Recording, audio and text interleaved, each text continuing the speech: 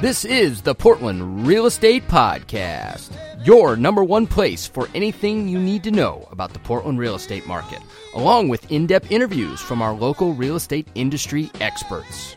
Now, without further ado, here are our hosts, Tucker Merrihew from TTM Development Company and Steve Nassar from Premier Property Group.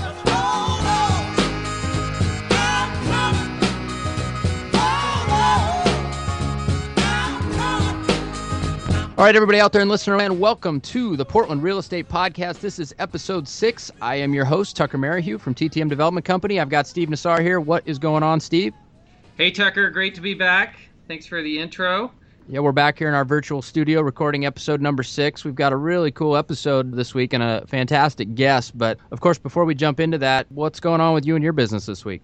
I usually like to talk on the brokerage level and the broker side of things, but we have a special guest here today that I think we're going to spend a good deal of time with. So I'm just going to talk a little bit about more on the broker side, more as a guy on the streets, helping people buy and sell houses. I am seeing a little bit of a correction in the market, I feel, and it's an early stage, but it's one that you and I have talked a little bit about. It's not a change in fundamentals. I want to be really clear about that. I don't think anything is fundamentally different in the market than it was 2-3 months ago, but I just think it's that compounding effect of seller sees their neighbor sell their house. It goes pending really quickly. And so they go, oh, I can go 5% higher than that. And they do. And then the next door neighbor goes, well, I can go 5% higher than that. And eventually you have this phenomenon where everybody's been building on everybody's momentum and the market can no longer sustain it. And as a realtor, it is a challenge to deal with. I will say that we walk a fine line because I've been on a few listing appointments here in the last week, and I'm going to speak specifically about one and hope that they don't listen to podcasts. Talk about it. But no, all kidding aside, I'm going to be pretty generalistic about it. But I went to the listing appointment, and they actually had an appraisal sitting there on the table with them. And it's a house in a subdivision in West Lynn, and cute place, nice place. The appraisal said $425,000. I had pulled comps going into it. I saw that, and I said, that seems right about where it should be. And we're going through comps, and I'm feeling good about this $425, and I'm seeing that that's the right price to be at. It's mildly aggressive, but definitely gives them an opportunity. They could even go into a multiple offer situation. I call that the sweet spot. And afterwards, I'm asking them, I'm like, what do you guys feel? Are you pretty comfortable with this price? And long story short, they tell me they want to go higher. And I said, well, it's okay to go a little bit higher. I gave them my spiel about, pigs get fat, hogs get slaughtered. Don't go too much higher because you could end up getting far less than you would eventually. Anyways, they tell me they want to go at $439. I swallowed it. I said, well, it's your house. So, you make the final decision. I want to go on record saying that you're probably a little bit high. And so I leave the appointment. I'm like, okay, so we're going to go on the market. We're going to test it for a few weeks and then we'll make a correction. Well, 3 days later, they informed me they want to go at $450.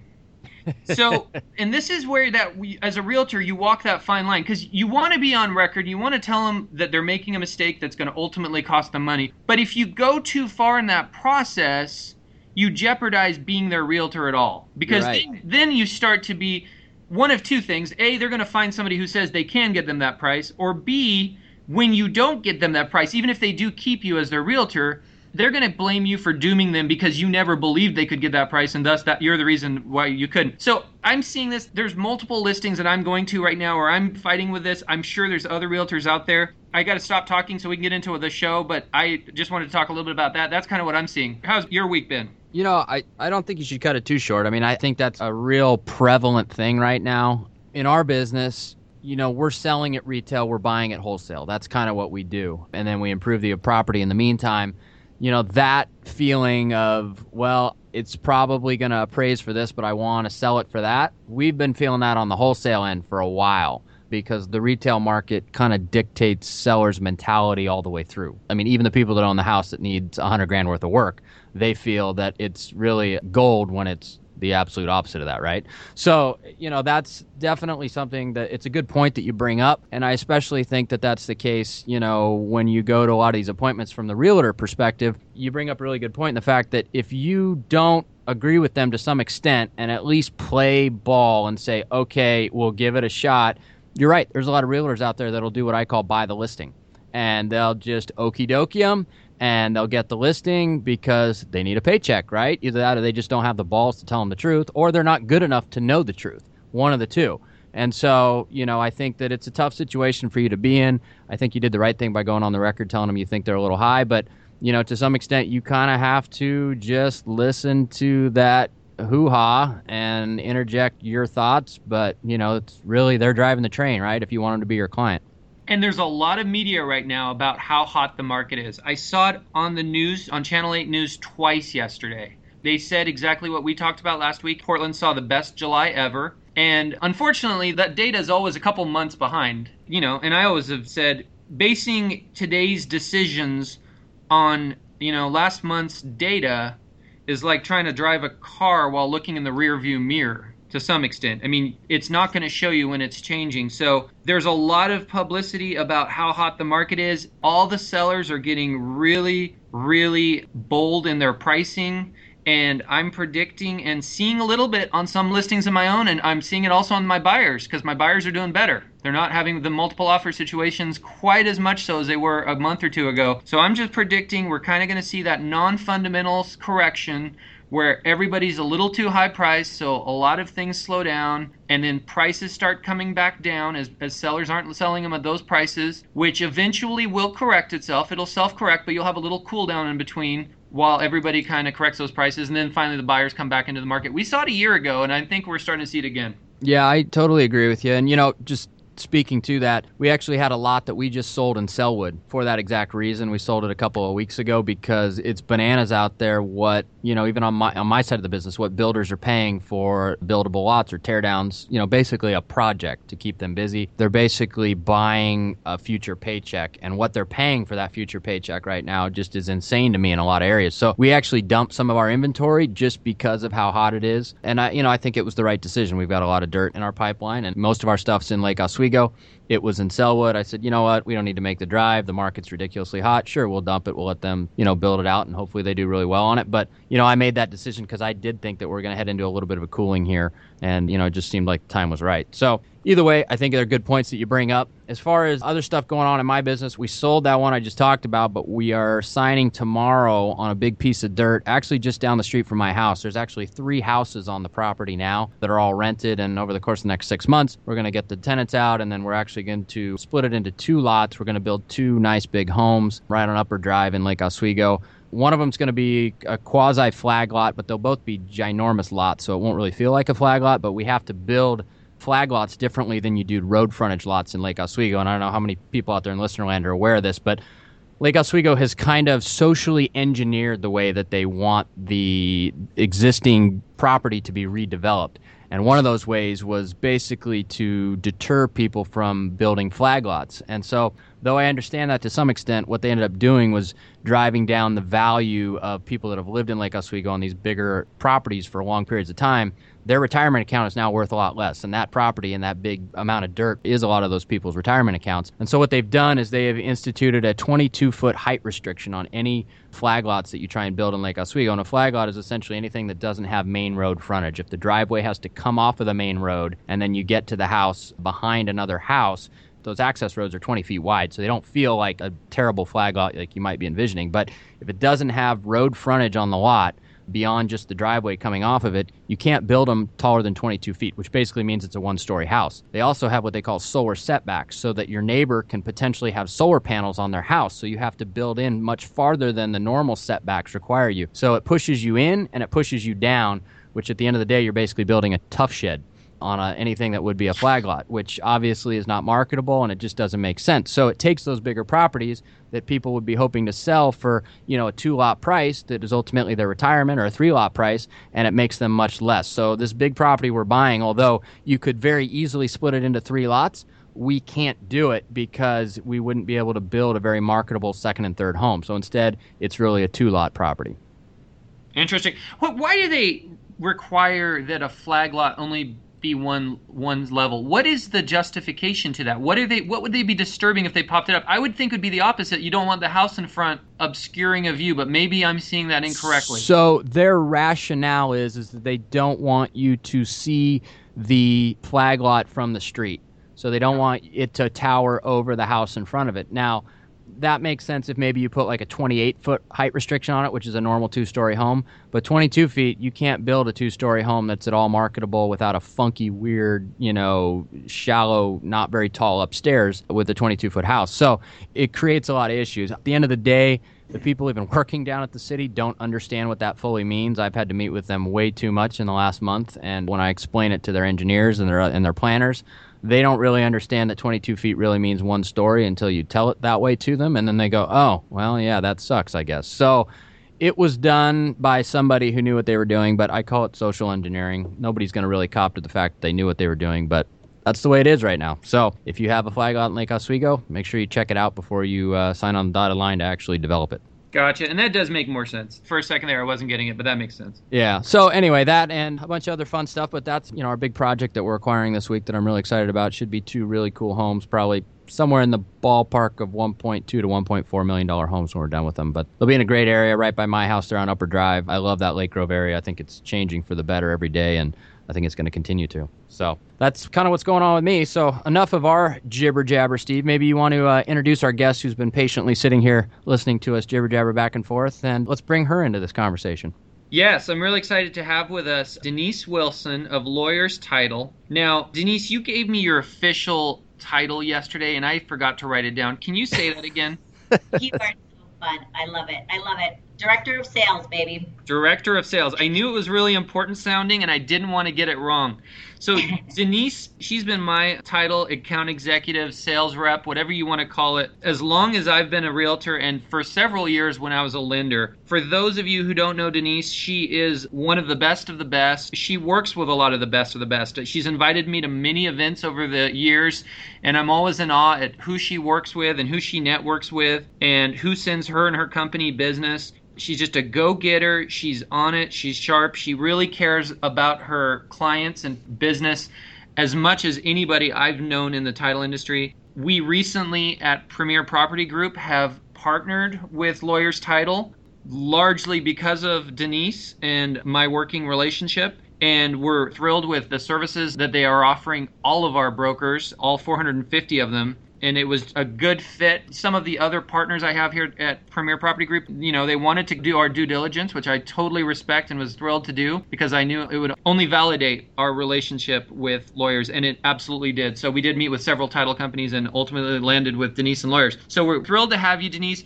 I always enjoy talking to you because you are the eyes and ears out there. While I see what's in my business and even my company, there's so much more out there beyond that. And same is true of Tucker, of course. You, however, you pop in and out of so many businesses, both on the real estate side and the lending side. So let's just get right into it. Tell us and our listeners a little bit about the level of activity you're seeing amongst, and we're going to talk about both realtors and lenders, but let's start first with realtors. And on this part, don't get into the numbers, just talk in general. Oh, absolutely. Well, first of all, Steve and Tucker, thank you so very much for having me. I feel honored to be here, and Dan for helping us get set up. I appreciate it so much. And as you said, Steve, I'm so blessed to work with you and your team and the best in the business as far as my realtor partners and my lender partners. And what I'm seeing out there as far as my real estate agents go, they are busier than they've ever been, right? We are in multiple offer situations. As a listing agent, you've got more work to do once those transactions come in more than ever. You might have 10 offers come in at the same time. You've got to make sure you're going through each offer strategically and purposefully to make sure that you're doing the best for your bottom line for your sellers. And when you're looking at 10 to 15 contracts, that's a lot of extra work you guys are doing right now. And I just admire what you guys are doing out there. As far as representing the buyers, as a real estate agent, what I'm seeing, it's real emotional out there for them, right? They might have to write 10 offers to get the acceptance for their buyer. And again, so much more work, more than ever, as well as the emotional part of what if their client came in over asking price, a very clean offer, pre-approved, and there are reasons today that's not good enough to get the accepted offer. And that's a big deal out there right now. It is crazy. I'll speak to that for sure, especially on the buyer's agent front. I mean, it's a battlefield, Denise. I mean, especially if you're in that kind of meat and potatoes price point, like let's say in Portland, anything under 350, you got to go with your battle axe and your purchase and sale agreement to get that approval because it's going to be tough. I've often said, guys, that I wouldn't wish being a buyer right now on my worst enemy. And of course, I kid when I say that, but it is brutal out there as a buyer. The lower the price point, the more brutal it is. It is. And wouldn't you agree, though, at the same time, how exciting to be able to purchase in a market where the prices are still phenomenal, even though, yes, it's growing and it's getting better. But these interest rates, the buying power right now, it's still exciting. If I'm a buyer, there's a lot of excitement, if I can say that the buying power is pretty cool out there right now. Yeah, I mean, you got cheap long-term money.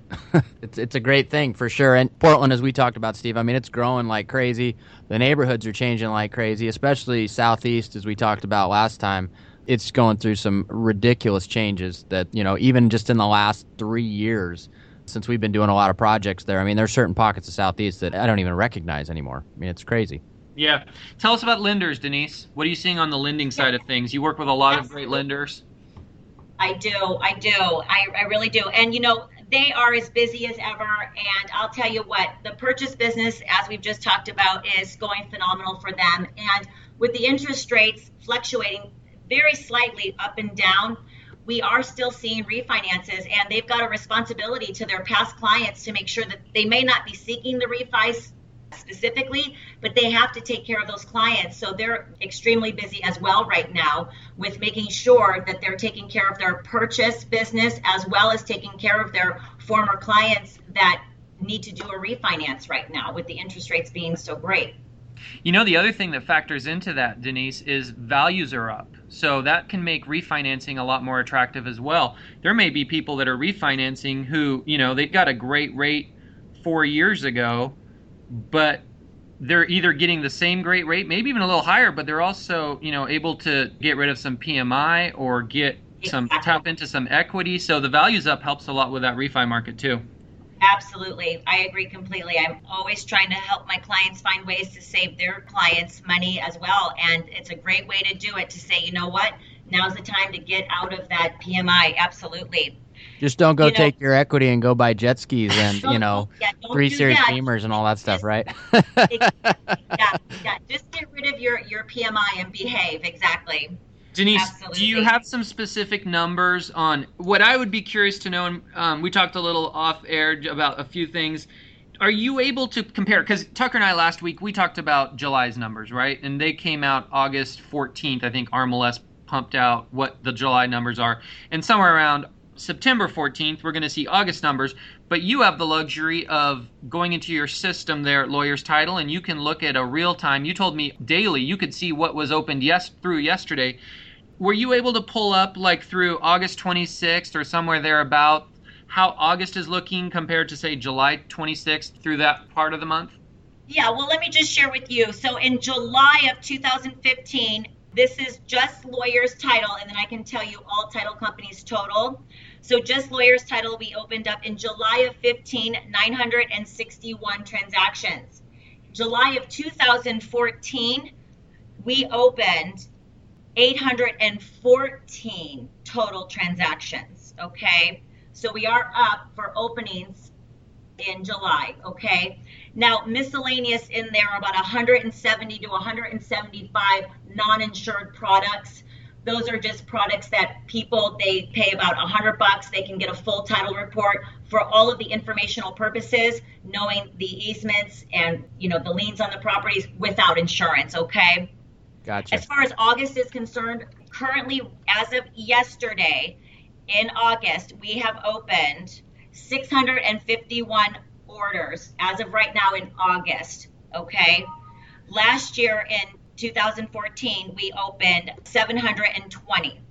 On average, we open about 56 transactions a day. So Yeah. we still have a couple more days left here. So We only have a couple days left, and if I heard you correct, so we had 900 this year in July. We're at 600. There's only a few days left. We're not going to bust open 300 more this month and be anywhere close to July. And we're even down year over year from last August, according to your numbers. So those are a good little glimpse into what is happening out there, and that's interesting. Yeah, I think that's a good foreshadow. I mean, not that it's bad. The numbers are still great. You know, you guys are rocking and rolling. But comparatively speaking to the previous month and the previous year, I think, Steve, this kind of goes back to our last episode and what we talked about. You know, but we're also heading out of the hot season. So remember that, right? Historically, fall, school time, it's a slower season than the summer sales season. So I think historically those numbers are going to shrink as we head into September, October, November, December. But I think that that's a pretty good slowdown. I think that we talked about July's numbers being kind of our inflection point of the pinnacle of how hot the market is to now swinging back to a little bit of a slower time than leading up to that. So I think that we're kind of headed back that direction. I don't think it's bad, by any means. We have to slow down. We have to cool down a little bit to make it a balanced market. But I think that we're headed that way. Yeah. Keep in mind, August is August. So she was comparing this August to last August, and month over month it was down. Year over year, I should say. So that's not a seasonal slowdown because it's the same month. Right, but I'm just saying historically. And I want to know if you guys agree with me on this. Number one, we are up for our company over last year by far as a whole this year. And let me just say, I believe, and I want to know if you guys agree with me, I believe that last year there was nothing seasonal that we would say is normal. I feel like we came out of the recession, if you will, last year with prices coming up, interest rates coming down, people finally starting to do things. I know when I look at the numbers on average, last year was not a normal seasonal year for us here as far as real estate is concerned. That's interesting. Yeah.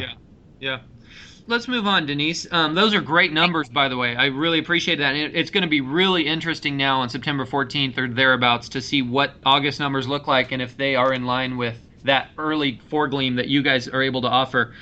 As far as market share, I mean, nationally, talk to us about Lawyers Title. I know you guys are under an umbrella of a much bigger company. How's your guys' market share, and how does that all work with that? Oh, absolutely. Well, it's pretty exciting. So Lawyers Title, we are owned by Fidelity National Financial Group, and we actually are the #1 title insurer in the U.S. We close 40% of all purchase transactions across the U.S., and it's very exciting. We've got $2 billion in liquid claims ready and available, and that's the money that's liquid and available for your consumers should we miss something and have to pay a title claim. And those kind of dollars are exciting for you to be able to share with your consumers when they wonder, why do we choose Lawyers Title? Yeah, I mean, you pay for insurance, you want to make sure that insurance company is properly liquid and they're managed properly. And obviously that $2 billion fund is quite a bit of dough. So, whoever is getting title policies through you guys is definitely in safe hands. Absolutely. Well, let's move on, Denise. I don't want to talk about this a ton, but it's out there. It is an important thing that's coming. The reason I don't want to talk about it a ton is I think a lot of people have been beat over the head with this in our industry over and over again, just because title companies in general and some other service providers are often looking for topics that are hot to talk about. So sometimes when you bring it back up, it's been there and done that. But let's talk a little bit about CFPB. Obviously, we're coming up on the October 3rd. Is that the right day? Before you go too far into it, Consumer Financial Protection Bureau. I had to look that up just so I sound smart on this episode. But for our listeners, that's what that means. So go ahead. Thank you, Tucker. Thank you. So October 3rd, it was put on hold for a while. It was supposed to roll out, I think, in August, if I'm not mistaken. And they delayed it because there's a lot of things that are being addressed by it with regards to security of information, how it's handled by the lenders, by the title companies. It affects also closings with regard to disclosures and how many days must tick by if something changes dramatically. Give us the rundown on this, Denise. You're the expert. You're the one out there that's hitting the ground in the offices, educating your people and making sure they're protected and making sure your company's protected and in the front lines of this. So tell us and our listeners a little bit about the highlights of what's happening and what they should know. There's a lot to cut through, and one thing I appreciate about you is you don't ramble about the stuff people aren't interested in. You kind of get right to the nuts and bolts of it. Yeah, absolutely. And that's what I think. I feel like, number one, if I'm a real estate professional, if I am a lender out there, number one, you need to just make sure that you are dealing with the right business partners who are the experts that you can lean on. The most important things that our realtors need to know out there is it's not going to be fun anymore for them if they forget to get us any sort of addendum, a counteroffer. In today's world right now, you can forget to get us a sales price change. We can get it the day of and we can rework the HUD. We can get the client signed, and we're still going to close on time. Unfortunately, once the CFPB takes effect on October 3rd, coming real soon, is at any point, if there is a change that affects the consumer's sum of their estimated charges by an increase of 10%, the lender is going to then have to redisclose. And then the buyer still gets another 3 days to be able to review. So we are talking about if we are not aware of making sure that our title company and our lenders know every addendum, every counteroffer. We need to have everything up front so we are not missing closing dates due to changing the consumer's financials by 10%. So 10% the magic number then as far as what their amount of charges in any part combined from the whole transaction, right? So that 10% number. And obviously a change in sales price will affect that, of course. Absolutely. 100%. Absolutely. Denise, let me ask you a quick follow-up question. 10% of what? Is it the cash to close? What is the 10%? So I am reading this right out of the CFPB. It is the changes that cause the sum of all estimated charges to be increased by more than 10%. So I would say all closing costs, Steve. That's kind of how I read that. Okay. Yes, and that also includes if it affects the consumer's APR by, an 1/8%, it's got to be redisclosed. Okay, so if the APR changes at all, then obviously that's an issue also. Oh, you betcha. You betcha. Okay, so that's more of a lending component. And so if somebody's bringing in $4,000 for closing costs, and all of a sudden that changes to $4,500, which would be $100 over 10%, then that would trigger some redisclosure and some new timelines. Sure. That might be interesting how it plays into inspection periods, right? And somebody puts their initial offer in place. They offer, let's say, $300 for a house with paying nothing in closing costs or maybe $5,000 closing costs. And then there's something found during the inspection period that changes the terms in which they offer by, a certain amount that then changes their amount of cash or closing costs that are needed. Obviously, you're basically hitting the restart button at that point. So the way I'm hearing this is it's probably those transactions that maybe have some renegotiation that has to happen during the inspection period that might get strung out longer than, those nice clean transactions. Well, actually, Tucker, you're exactly right. That can affect it. And the only reason why it would string it out longer, my friend, is only if the lender or the title company is not aware of those changes. Because don't forget, as long as we know what's going on and the lender knows what's going on, before he or she discloses their final disclosures to the consumer, we've got the numbers. We're safe. We're healthy. That's what we want to get across to our real estate agents. Any major changes during that inspection, we still have lots of time to get that information. So that's never going to be a problem. The problem is when we are so used to in our industry saying, oh my gosh, I forgot to get you this addendum, or an addendum, was missed. It went to the title company, but not the lender. Those are the things that we just want to make sure that our real estate partners out there know that we've got to do this together as a team. And I take a big responsibility in that I'm going to be reminding my real estate partners of this consistently. Don't forget, is there anything this week, we've got closings coming up, anything that, we don't have. And I think it's a big responsibility for all of us to be on the same page and to be watching out for each other. I agree. So kind of the estimated HUD has to be very, very close to the final for all the reasons that play into that, essentially. Whereas now there can be a little bit of play in that depending on whether or not an addendum was missed or this and that, because that does happen quite a bit. But this kind of prevents that from being able to move towards closing if that has happened. Yeah. In a nutshell, It's kind of like a rescission period in Yes. lending in a way. They don't want you to see for the first time at closing something new. Mm-hmm. If something changes, they want you to be able to think about it for a while and Yes. change your mind And if needed. And you're right, Steve. And here's what it is, though. The new rule is the lender has to have the final numbers delivered to the consumer. And once it's delivered, they have to wait 3 days before they can sign. Okay?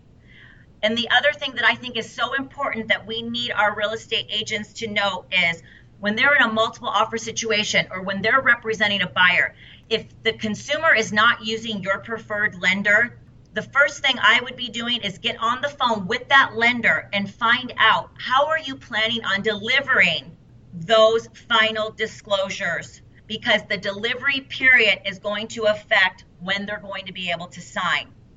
And so when we talk about the changes in that 10%, Tucker, it's only after the initial disclosures, the final disclosures have gone out and the waiting period has started. Gotcha. Okay. But during the transactions, it's going to be normal. We can ebb and flow. We can negotiate. None of that's going to be an issue. It's just truly, we're going to have to communicate at a higher level. It just sounds like it's going to help separate the true professionals from those shooting from the hip. I love it. I love it. Absolutely. And I feel so blessed that we certainly do deal with the highest level of professionals. Absolutely. Are there other changes, Denise, in regards to security on the storage of documentation, emails that you guys are experiencing? You know, we've been going through this for over a year, getting ready. For instance, I used to have just a regular turnkey at my back door. Now it's a keypad with a code, okay? We have a clean desk policy that every single night, there is no more leaving any kind of files on your desk. Every single night, every single one of my escrow officers for a year have been having to do the clean desk policy, which is everything has to be put away and locked before we leave the office. Nothing is left out on the desk anymore. So there is a lot of security things going on. Anytime that we send any information that has a social security number, anything like that, yes, we send it in a secure email. Our normal emails back and forth without social security numbers, we don't send them secure. Our servers are 5 times the strength of the largest bank's servers that are out there. So it's pretty incredible how secure we have to be and the regulations that we are absolutely held to the highest standard. Interesting. Very, very interesting. Would you say this is adding costs to the consumer? I mean, clearly, these are changes you guys had to make, and you and every title company. You know, that's the unfortunate side component of these regulatory changes that you observe is there's cost associated with them. The security doesn't happen for free.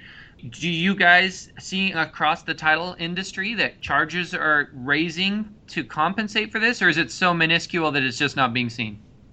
No, we're definitely taking on the cost. We definitely need to prepare because we certainly need to do things right, not only for ourselves, but to protect our real estate agents and our lenders to make sure we're all doing business the right way, that we're not going to get slapped with these huge fines from the CFPB. No, our rates have not gone up, to answer your question. We are filed at the state, and those are our rates, and we can't just make an increase overnight like that. No. Gotcha. It'll be interesting to see how this all plays out. It's a big change coming, and I think we're all going to kind of figure out how it goes. I don't want to do it on the air here, but I'm going to crunch some numbers when we're off. I'm trying to figure out, like, if a house is $400,000 and then all of a sudden there's a price change, you add a roof or something in the 11th hour. I'm trying to figure out how that would affect the closing costs per se. But those are things I think we're going to learn. I don't think anybody has sat down and actually penciled out every exact scenario where this affects us and where it's going to cause changes and delays. I think we're going to learn as we go. You know where it's going to get learned, Steve? It's going to get learned when the buyers have a moving truck set up on Friday and somebody won't be able to get something closed, and then they're going to have to ask for early occupancy, and there's going to be that, fun times. So let me reassure you guys. It does not matter the negotiations that are going to happen during transactions. It is going to be business as usual. I promise you that. It's only going to be when there's the 11th hour change. So when we're taking responsibility, making sure to remind our clients, Do we know the addendums? Do we have everything that we need to know about what happened during the inspection? Because this is truly going to be business as usual if we are communicating and we are doing this together as business partners and watching out for each other and reminding each other, because all of the other negotiations, it's going to be business as usual. Yeah, I agree with you, Denise. I was just joking around that it will be the guy that's not paying attention and is shooting from the hip that will have to ask Steve for that early occupancy because him and his lender screwed the pooch. So yeah, right. And here's what I know: when those changes do happen and as they roll out, the people right here talking, us three, are going to be on the front lines, and we'll be excited to come back on in a future episode and talk about, hey, a real life scenario. Denise sees a lot of transactions through the various agents she works with. I see a lot through our company. I'm on a lot myself in my own personal business. So we're going to have a front row seat to this process, and we're going to be here to talk with our listeners about it. Yeah. Well, hey, we've been talking about this for a while, so we don't want to take up any more of your time, Denise. We know everybody's got to run, but thanks for joining us today. I think we really covered a lot of ground. I think we talked about a lot of really great stuff, and so I just want to thank you for being part of our show.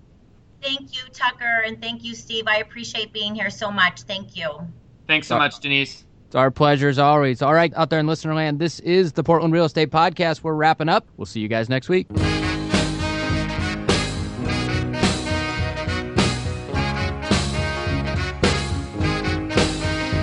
Thanks again for listening to our show, and make sure to tune in next week for another great episode of the Portland Real Estate Podcast.